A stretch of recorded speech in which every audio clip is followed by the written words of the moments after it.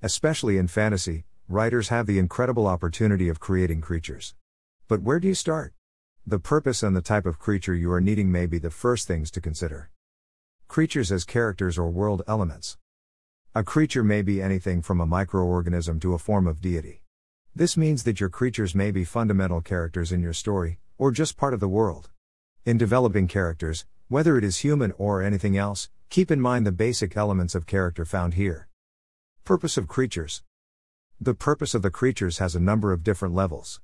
First, as mentioned above, the creature may be an element of the world, or a character filling a role in the story. The next purpose to consider is the purpose of the species. Such as how mermaids sing to cause shipwrecks. The reason for defining the purpose of a creature is to identify the characteristics common among all of the same species.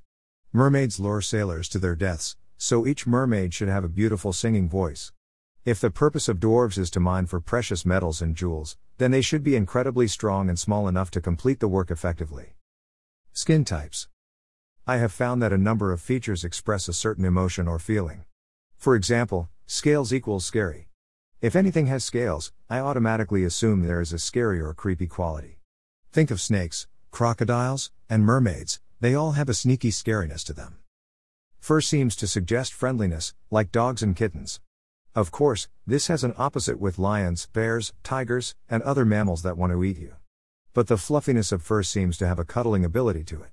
Large cats have been known to behave like house cats, and bears have been trained to dance.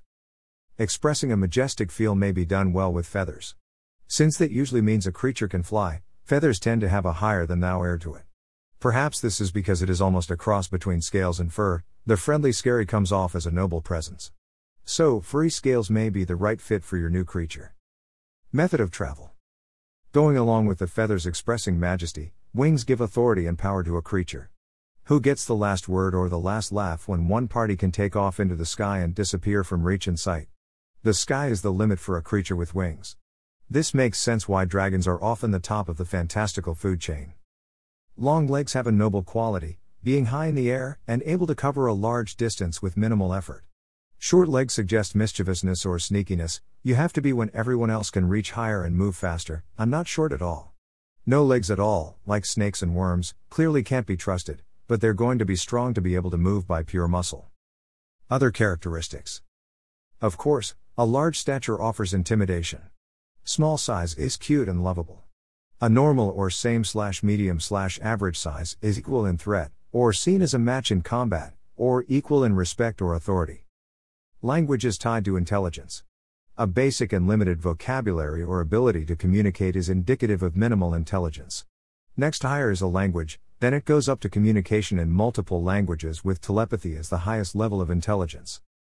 Humanoid creatures, such as Tolkien-type elves, is valuable for stories with themes of racial equality, or other reflections on humanity. Conclusion. With only a brief consideration on mostly physical characteristics, this really is only a starting place in creating creatures. I haven't even mentioned abilities, weaknesses, habitats, or possible magical powers. The best part about this is you can switch everything against the assumption. That's the power of creativity. Your scaled and winged, giant dragon may have the personality and mannerisms of a church mouse. Or, like in Marvel, what looks like a house cat might be a terrifying monster to be respected and avoided. Have fun with it and become a creature of creation.